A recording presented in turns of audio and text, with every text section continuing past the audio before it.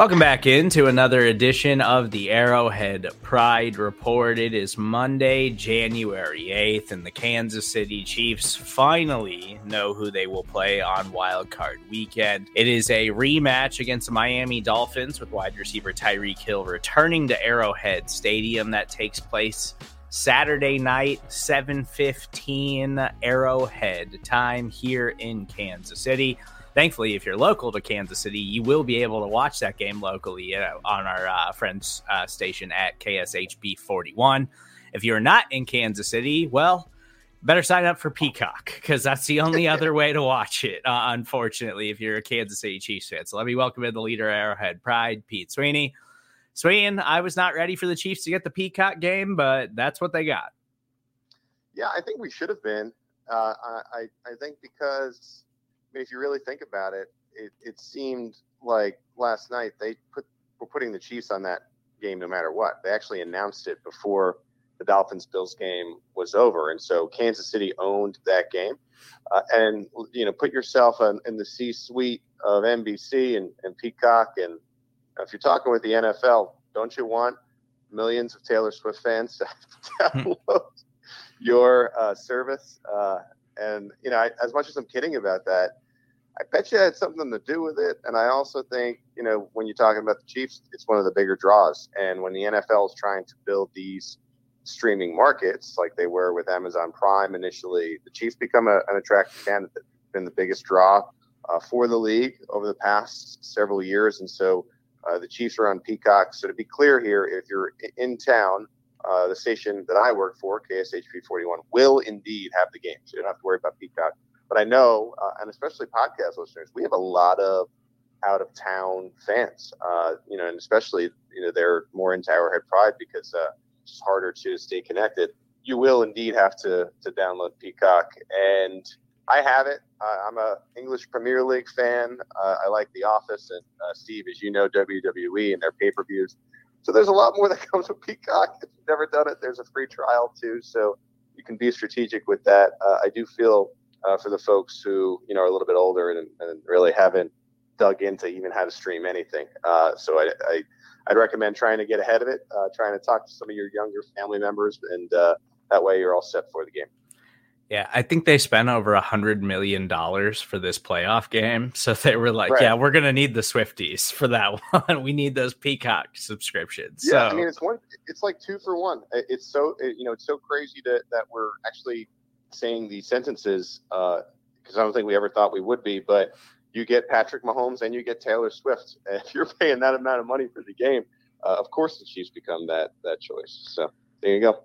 Yeah. And if you're like me, when you sign up for a subscription like this and you're like, I'm going to cancel it immediately afterwards because you're annoyed, and then you forget about it and you wind up just being a lifelong Peacock subscriber. So right.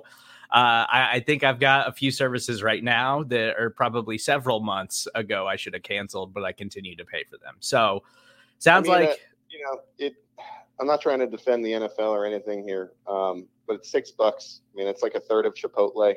So what I would do is get the free trial if you can and cancel it, or, hey, take a look. Problem I think we're running into, Steve, is there's just so many streaming services now. If you even go to some of the bigger cities and the bigger teams, I know this from my family in New York. If you want to watch a Yankee game, you might have to have 4 or 5 different services because they spread those games out. And so what I'd say is, this isn't a great situation, but it also probably is where the league is headed. So it might be something we ought to get used to. Yeah, I totally agree. So if you're not in Kansas City, sorry, you got to go sign up for Peacock. If you are here, you can find the game on KSHB 41. But getting into the Chiefs' 13-12 win over the Los Angeles Chargers in Week 18, and I think in what kind of amounted to a preseason type of rotation of guys out there for the Kansas City Chiefs, I think Chiefs fans should be pretty happy with the way they ended the regular season. Obviously, Chris Jones hits his incentive. That was a cool scene to see. As it appeared that everyone on the roster knew Chris Jones was going to hit that incentive as soon as he sacks Easton Stick in the third quarter. But again, they come away with a 13-12 win. Tough, hard-fought win with a lot of backups playing against the Chargers and Easton Stick. But overall, I think a promising performance from the Chiefs ahead of the playoffs. Yeah, I mean, it really was a throwaway game in terms of what it could mean for the postseason. I did think that the $1 million sack was a fun moment because the bench erupted like, like it was a playoff sack victory win. George Karlaftis, I saw, he was making it rain doing that celebration to Chris. Chris actually almost got injured as he was running off the field with joy. Yeah, he jumped and fell, and I said, "Man, that is a big man falling and rolling like that." But I think it was a situation where it could have gone a lot worse. I know that a lot of people were questioning why the ownership didn't just pay the incentive to kind of keep him healthy. I know there were other sides of it that said, well, he watched week one from a box. He deserves to have to earn it.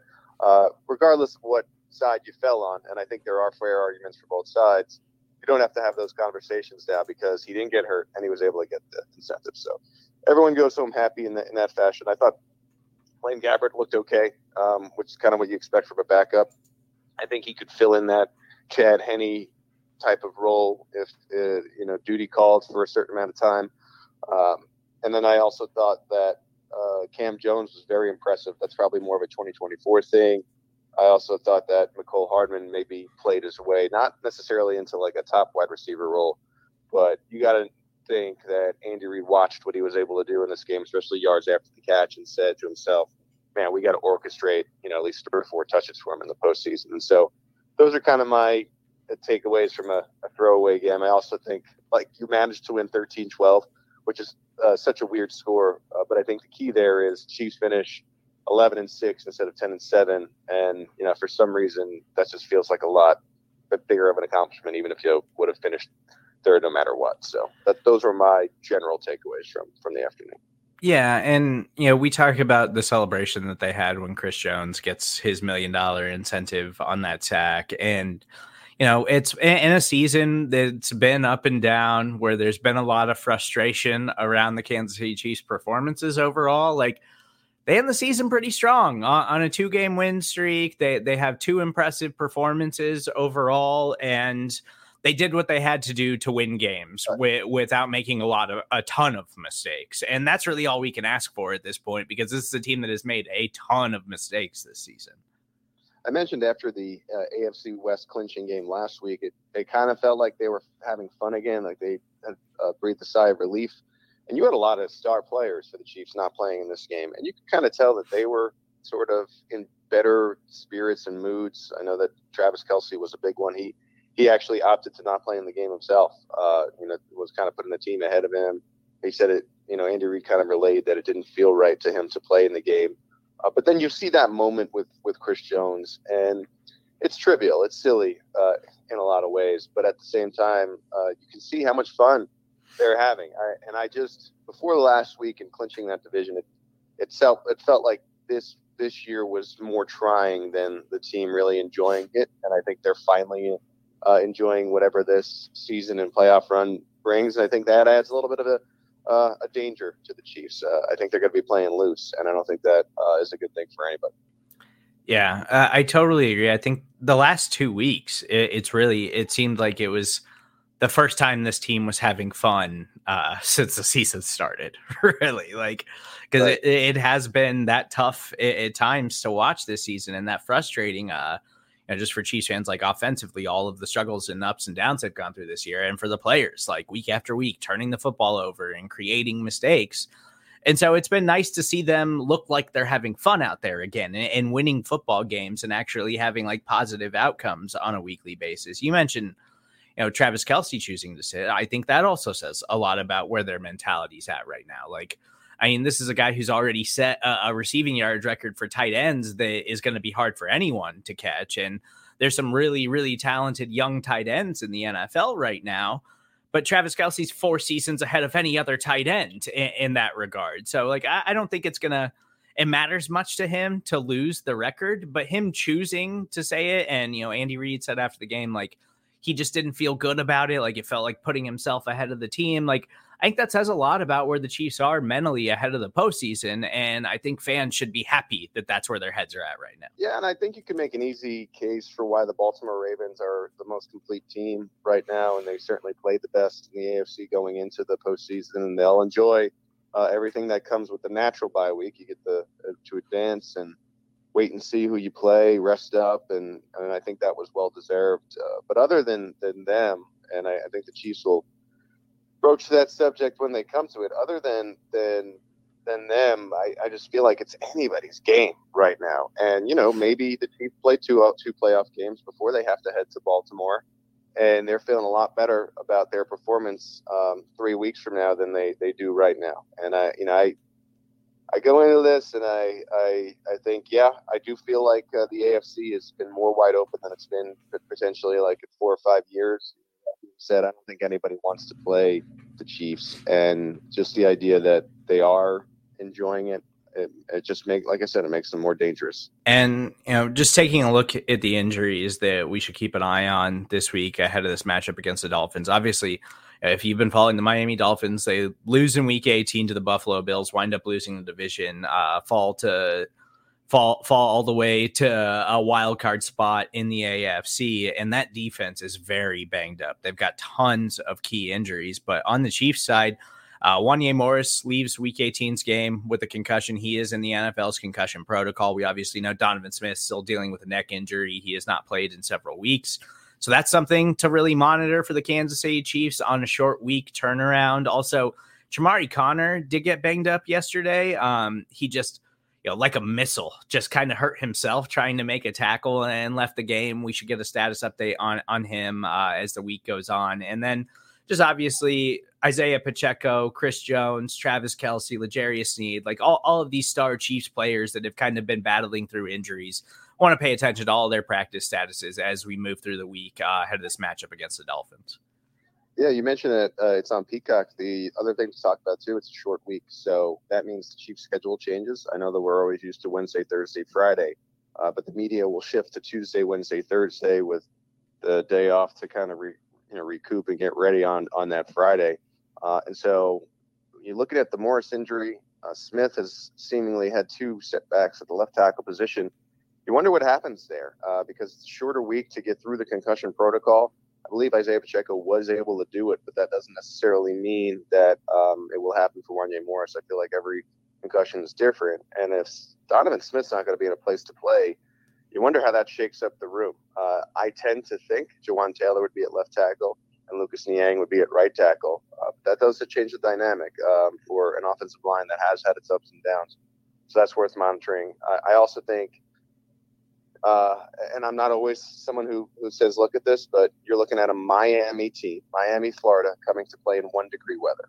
And so I think that provides a natural advantage for the Chiefs, especially considering they're as banged up as you were describing. So some things are good for the Chiefs in the Saturday game. I think the temperature actually plays into their hands. Other things are bad because you're wondering what the Chiefs are going to do at left tackle. And we know how important that role is protecting Patrick Mahomes' blind spot. Yeah, that's another good point. If you're local Kansas City native and you have not checked the forecast for this week, it is going to be cold and rough on Saturday. It is going to be very cold by about midweek and carry over into the weekend. So I agree. I think that's an advantage for the Kansas City Chiefs. And I think generally, like, obviously it's going to be hard for Wanye Morris to clear the concussion protocol. More players have been doing it as the season goes on, it seems, across the NFL, whereas early season, it was like, you get a concussion, you're out the following week. Like there was no question about it. But we'll see how that plays out. That's something you really got to pay attention to as we move forward in the week, because the Chiefs could have some legitimate question marks along that offensive line. But as I mentioned, the Miami Dolphins, their defense especially, is dealing with a ton of injuries right now. So on a short week turnaround coming to a freezing cold Kansas City, I think all of that plays into the Chiefs' favor. Yeah, you saw the line. The initial line I saw was at 1.5, jumped up right away to 3.5 for the Chiefs. And so that meant sharp bettors were taking Kansas City, and we'll see where that ends up with from our friends at DraftKings Sportsbook. But it's seeming like the Chiefs will have an advantage here, and I think it should be a a good game. If you're going to have some of these small steps for the offense, you want to play a defense that is banged up. You never root for that, but that could be fortunate for KC. And then you look at what the Dolphins can do. Chiefs defense is good to get some rest this week because Don Achane and Tyreek Hill, I mean, they're pretty serious weapons that Kansas City's going to have to deal with if they come out victorious in the wild card round. Yeah, and for the Dolphins, you want to monitor the status of wide receiver Jalen Waddle, who missed Week 18, and then also running back Raheem Mostert, who has missed the last 2 games due to injury. So those are both players I'd imagine they were trying to rest to make sure they're ready to go for a playoff matchup, but still could be very questionable ahead of this game on Saturday. We'll have all that information for you at arrowheadpride.com, so make sure you stay locked in right there. As always, please make sure you subscribe, rate, and review everything we are doing right here on the Arrowhead Pride Podcast Network. You can follow Pete on Twitter at PGSween. I'm Stephen Surds, where you can find me. We got Andy Reid coming up later this afternoon, and then the much anticipated return of the Arrowhead Pride Editors Show. We'll talk to you guys then. Yeah.